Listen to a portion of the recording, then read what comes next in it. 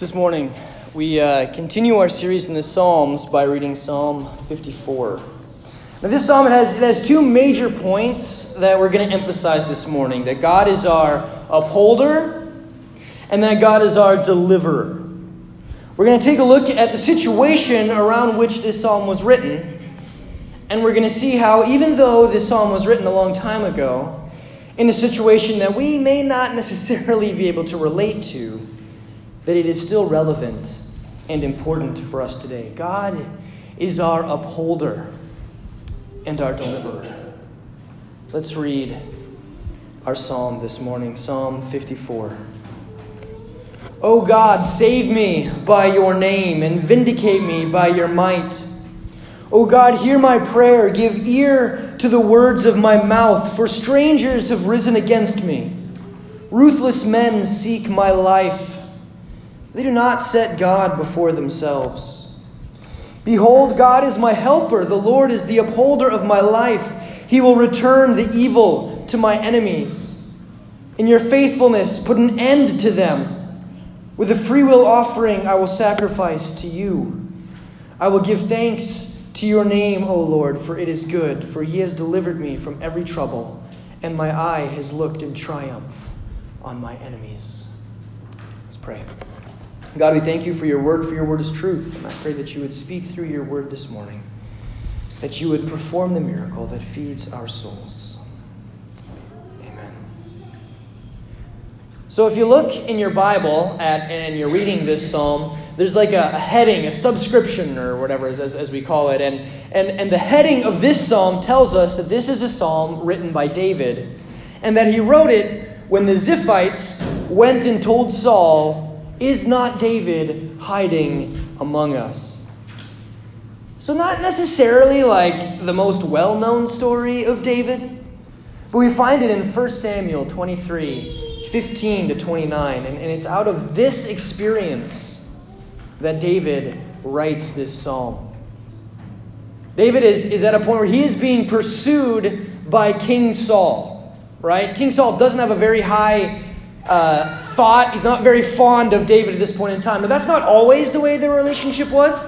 Saul was anointed king, and he reigned for a few years, and then he fell out of favor with God. God got frustrated with Saul. Saul was seeking glory for himself, and he was acting in ways that God didn't want his king to act. And so he anoints David. And then he ends up bringing David into Saul's camp. Now, Saul would get angry. He'd get real mad. And David would come in and he'd play the lyre. I don't know how to pronounce it, so I'm going to pronounce it wrong. I guarantee that. But he'd come in and he'd play the instrument, right? He'd come in and he'd play this stringed instrument. And it would calm Saul down. And Saul would be like, all right, this is great. This is a great thing. And he fell in love with David. And then David met Jonathan, which is Saul's son. And the Bible tells us that Jonathan's soul was like knit with David, and that they were best friends, and that Jonathan just loved David so much, and David basically became like a son to Saul. But then God started blessing David in ways that made Saul incredibly jealous. And they come back from a big battle, actually, when David slays Goliath. They come back, and the ladies come into the streets, and they're banging their tambourines, and they say, Saul has killed thousands, and David 10,000s of our enemies. And Saul starts to get a little jealous. He's like, whoa, now, who's the king? This kid who was my armor bearer, who plays an instrument when I get mad? Or me? I'm the king, man. Like, come on, give me my due. How can they be praising him over me? And that just continues to get worse because God continues to bless David.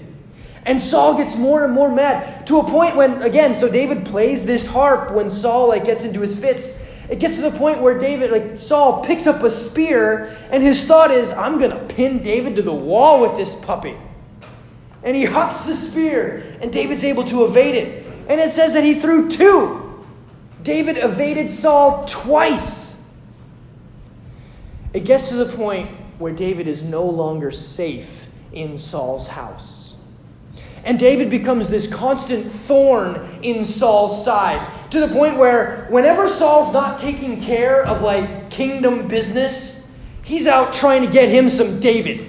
And he's constantly pursuing David everywhere he goes. And so David ends up going into hiding. He's living a life of fear and hiding. And he's constantly trying to move around. And he ends up going to the land of the Ziphites. And he's just hanging out there.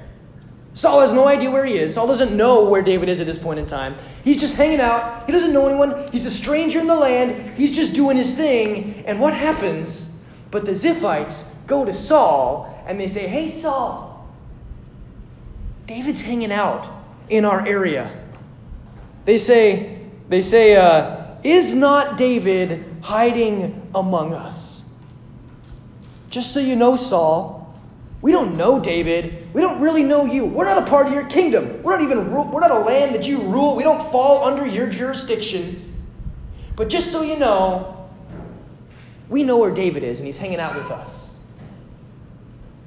So David is betrayed by strangers, by people he doesn't even know. And Saul gets his little group together, and they come after David. And David finds out that they're coming, and he starts to move, but Saul's got better intelligence, and Saul is tracking him. And it gets to the point in 1 Samuel where we read that they're basically being chased around a mountain. So David is making his way this way around the mountain, and Saul's making his way this way. And Saul, being the king, has better equipment, faster horses, all that kind of stuff. And our verses in Samuel tell us that Saul is fast approaching David and is about to get him. And it is in this experience, it is in this story that David pens Psalm 54. "Oh God, help me. Help me." So who does David call on? Who can David turn to for help? His surrogate father, the man who has been his dad for a few years now, he's lived in his house, he's best friends with his son, like a brother, is chasing him down to kill him. He's in a land of strangers, and these strangers have betrayed him. Who can he call on? Who can David turn to for help? I mean, let's make it a bit more personal, right? When we're in a hard place, when we face troubled times, when our sins are catching up to us, that temptation is building. Maybe it's the call of the bottle, the beckoning of the latest gossip, the summons of less savory parts of the internet. When our sin is pursuing us, tempting us, calling us, who do we call on? Often, maybe we try and fight it alone. We don't want anyone else to know that these are things that we struggle with, that these are temptations. Or maybe we have a few close friends or some family that we trust, that know us, that we know are going to love us no matter what. And so we turn to those that we know love us. Do we turn to God? Do we turn to God? In 1970, Paul Simon of Simon & Garfunkel released the song "Bridge Over Troubled Water." Now, by many people's accounts, it's one of the most beautiful songs to come out of that period. I love this song. The song is fantastic. It's so good. The melody, the way it's sung, the way it builds, it's a fantastic song. In it, we have the lyrics, "I'm on your side, oh, when times get rough. And friends just can't be found, like a bridge over troubled water. I will lay me down. Like a bridge over troubled water, I will lay me down." Now, Simon wrote this song for his wife. He wrote this song out of an expression of his love for her, his desire to be there for her. He made all of these promises to her in chord and verse, and it's beautiful. It's touching. And yet, despite all of these promises made, despite how beautifully and emotionally they are conveyed, 5 years after writing this song, Simon and his wife were divorced. Now, I don't bring up this example to slander Simon or his wife, but to instead turn the magnifying glass inward. To give an example of how our own inability to do what we would like to do, and sometimes what we have promised to do, though we desire, to always, we desire to always have the backs of those that we love and to always be there for them when they're in times of need. The reality is that we fail at doing that. We have good intentions. We want to do this. This is something we want to do. We fail in spite of our best intentions. We are not able to be everything our loved ones need. In spite of our best intentions, we are not able to be everything our loved ones need. And they can't be everything we need either.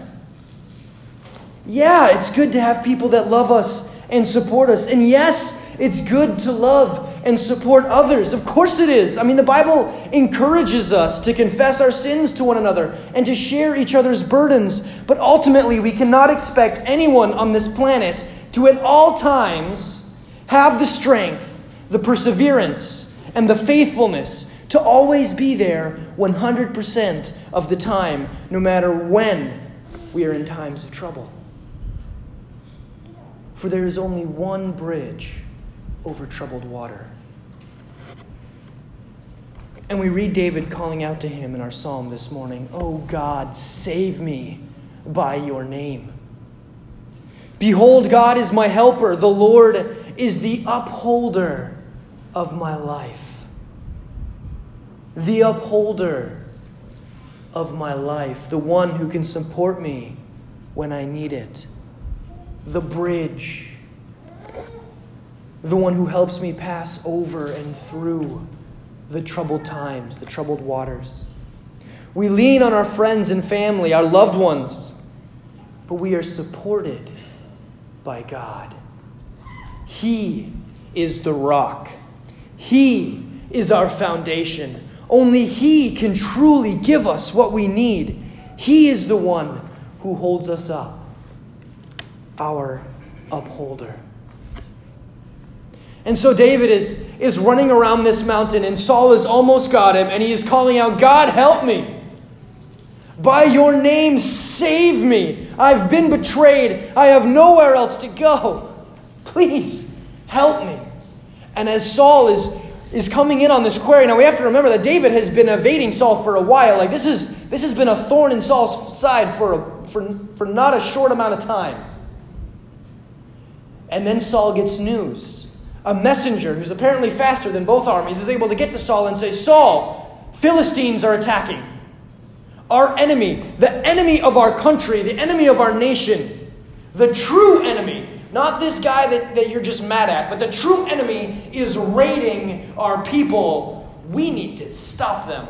And so Saul, though he has a vendetta against David, though he's mad at David and would really like to pin him down and take care of him once and for all, recognizes the call of his country, recognizes his need to support his people and to defend them from their enemy, their true enemy, their attacker, stops his pursuit of David, turns his troops around, and goes after the Philistines to defend his people, to defend his country. He stops his pursuit of David. And David praises God, stating, For God has delivered me from every trouble." God has delivered me. I had no one else to rely on. I had nowhere else that was safe. There was nowhere else I could go. God has delivered me. And that's what He does, isn't it? God is our deliverer. The story that comes to mind for me right away that illustrates this truth so clearly, besides, the story of David is great, and I think it sheds some light on God's deliverance. But when we look at the deliverance that God brings, how can we not think of Egypt? How can we not think of the people of Israel in Egypt? Slaves. Now, they've lived in Egypt for a while, right? They were there after Joseph. Joseph brought them in, and that's what saved them. The way that Egypt was able to ration its grain, and it saved all of these people around them from the 7 years of famine. And God used Joseph in a mighty way there. And so the people of Israel started living in Egypt. And eventually the Egyptians got a little nervous about this. They're like, whoa, there's a lot of people here, and they're starting to outnumber us. Like, they could totally come and take us. So we need to enslave them so they know who's boss. And that's what they do. And so now the Israelites are in slavery in Egypt, and they are there for a long time. And again, the Egyptians get nervous because the Jewish people, the Israelites, they keep having kids. And they're like, all right, 2-year-olds. All 2-year-old men, we're just going to throw them into the Nile. And one Jewish mother's like, not my kid. God, please save my little boy Moses. And she puts Moses into a basket and she sends him into the reeds. And who finds him but the daughter of the Pharaoh? And she just takes this little Moses, she falls in love with him, she brings him to her house and she raises him as his own. Moses grows up, sees his people in bondage, gets mad, kills a dude, now he's exiled, runs away out into the desert.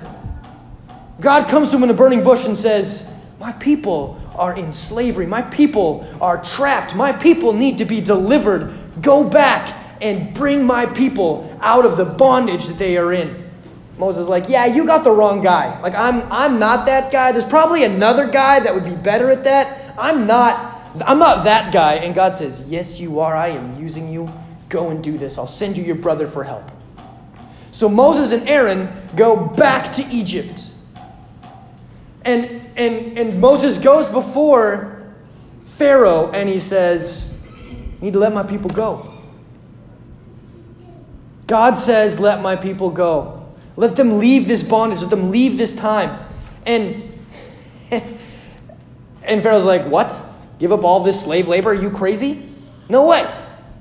And so then God sends all these plagues. There's the frogs and the locusts and blood water and there's like 10 different plagues. And the final plague is the most vicious. The final plague that comes is the angel of death. Now, before this plague, Moses gathers all the people of Israel and he says, here's the deal. This next one is going to be brutal. The darkness wasn't fun. The frogs weren't fun. The locusts, that wasn't great. The blood water, not a great thing. All the animals, like, this hasn't been a very pleasant experience, but this last one is going to be brutal. The angel of death is coming. And so what we do is we kill a lamb. This is what God wants us to do. God has told me that we kill an unblemished lamb and we take its blood and we mark our doorposts with this blood. And God says, this is the last one. After this, we're out. After this, I will have delivered you from bondage. You are free from this slavery after this. But take this blood and mark the door. And when the angel of death comes over Egypt, it is going to kill the firstborn of every house. And we're not just talking people. We're talking animals. The firstborns died. Unless your door is marked by the blood of the Lamb. And if your door is marked by the blood of the Lamb, then the angel of death has passed over this house. The angel of death left that house alone because that house was marked by the blood. That was a bad night in Egypt. Wailing. And Pharaoh in his grief summons Moses and says, take your people and get out of here. I don't want to see you anymore. Leave me. And so that's when we have Moses taking the people and parting of the Red Sea and going out in freedom. God delivered his people from slavery. He delivered his people from slavery. The blood the Israelites put on their doorframe so the angel of death would pass over them is actually a foretelling of even a greater deliverance. It's a foretelling of a greater deliverance.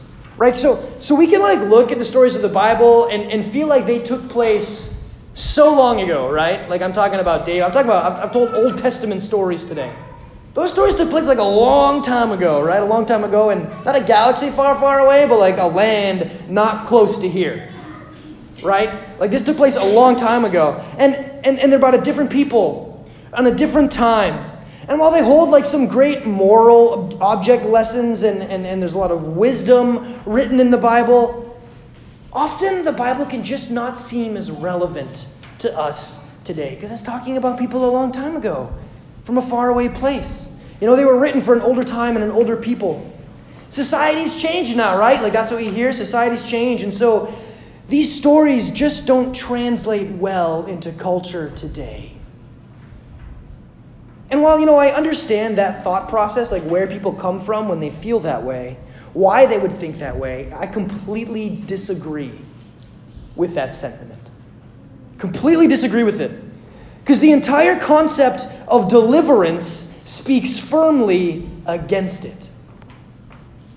We may drive cars today instead of riding donkeys or walking everywhere. And we may dress in an assortment of different fashions instead of wearing robes. Our diets are, they're certainly more expansive. We may pride ourselves in our enlightened view of gender roles and identity and scoffed at how strict and overbearing and shallow-minded the Bible seems to be. How could a book written so long ago have any relevance to today? And yet, today, we still need deliverance, don't we? Though our struggles may not be a king seeking to destroy us, we still have those here on earth who want to do us harm for one reason or another. Whether it's the bully at school, the coworker who for some reason has it out for us, or the thief who breaks into our house, destroying our sense of safety and taking from us that which we can't afford to replace. And though we may not feel like slavery is as relevant anymore, I would encourage us to look deeper and recognize that human trafficking is a huge problem in our society right now. Not just overseas in a country we don't know how to pronounce or can't find on a map, but right here in America. Slavery is alive and real, and people need deliverance. But if we look even deeper, we see a different kind of slavery, not one that deals in human flesh, but one that deals in human hearts, in souls. Humans, by nature, are slaves to sin. So Mike read about this morning. We long to sin. It's what we most desire. We want to serve ourselves, to meet our perceived needs, the needs our flesh tells us that we have. And so by nature, on our own, we are slaves to sin. We are slaves to the desires that pull us towards destruction. And how are we delivered from this slavery? It brings us back to the blood on the doorposts. The blood that marked the doors in the book of Exodus. The blood that marked the people of Israel as God's followers, His children. And because they were marked by this blood, the angel of death passed over them and they were set free. The blood of those lambs back in Egypt points ahead to the future and is a representation of the blood of the true lamb that was shed for all of us on the cross at Calvary. Jesus carried that cross up that hill. And He died for the sins of each one of us, paying the price one time for all time. And if we believe in Him, if we believe that because of our imperfections, because of our natural state and our slavery to sin, a sin that we cannot pay for on our own, if we believe that we needed His death, the shedding of innocent blood, the death of someone who never sinned, to pay for our multitude of sin, if we believe that Jesus' death was enough, that He has the power to pay that price, then we are marked by the blood of Jesus. We are marked by the blood of the true Lamb. And spiritual death and eternity in hell passes over us. It walks us by. If we believe in Jesus Christ, His death and resurrection, and our need of it, then we are marked by the blood of Jesus. And it covers us, and we have been delivered from the slavery of sin. If we believe all of that to be true, then we have been set free. Set free. I don't know where you're at in your walk of life this morning, but I know that if you don't have a relationship with God, then He is calling you into one. God longs to have a relationship with you. He longs to set you free. And if you have a relationship with God, if you believe in Christ's work on the cross on your behalf, then He is calling you into a deeper relationship with Him. He is working on you, forming you, calling you, reminding you of His love and His work on your behalf. God loves each one of us so much. None of us is a finished product. None of us is perfect, and none of us will be this side of heaven. But we do not have to focus on our failings. For God is our deliverer, and He is capable. God is our upholder and our deliverer. You know, Him being our upholder and deliverer does not mean that life will be without trouble. It does not mean that only good things will happen to us or to those that we love. Each of us will have trouble in life. That's not God abandoning us. That's not God forgetting us. No, instead He promises to be there with us, to uphold us, to weather the storms of life with us. And He has promised that He is our deliverer. Maybe not always in the ways that we want or expect, but absolutely in the way that we need. So as you leave this morning, rest in the knowledge that God has done the work. Rest in the truth that He is the upholder of our lives, that He is the one that we can rely on in all areas of life. And rest in the grace of a God who saves, who delivers His people from slavery to sin. Rest in His grace. Amen.